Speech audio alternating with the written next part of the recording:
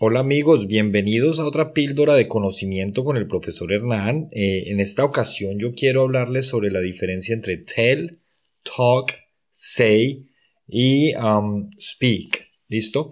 A veces estos términos pueden ser difíciles, no sabemos cuál utilizar, no sabemos cuál es el correcto.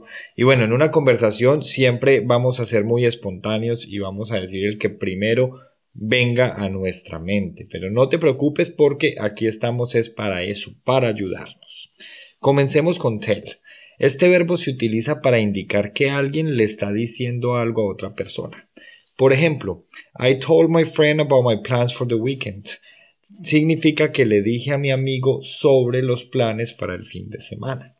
Mientras que talk se utiliza para describir una conversación entre dos o más personas.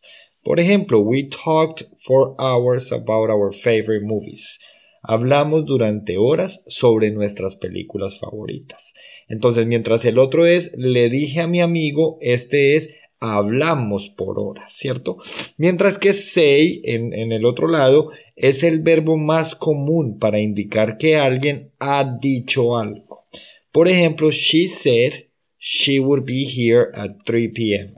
Significa que ella dijo que estaría aquí a las 3 de la tarde.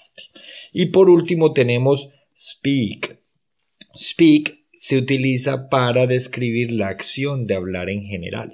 Por ejemplo, he speaks English fluently and he speaks Spanish as a native. Significa que él habla inglés con fluidez y español como nativo.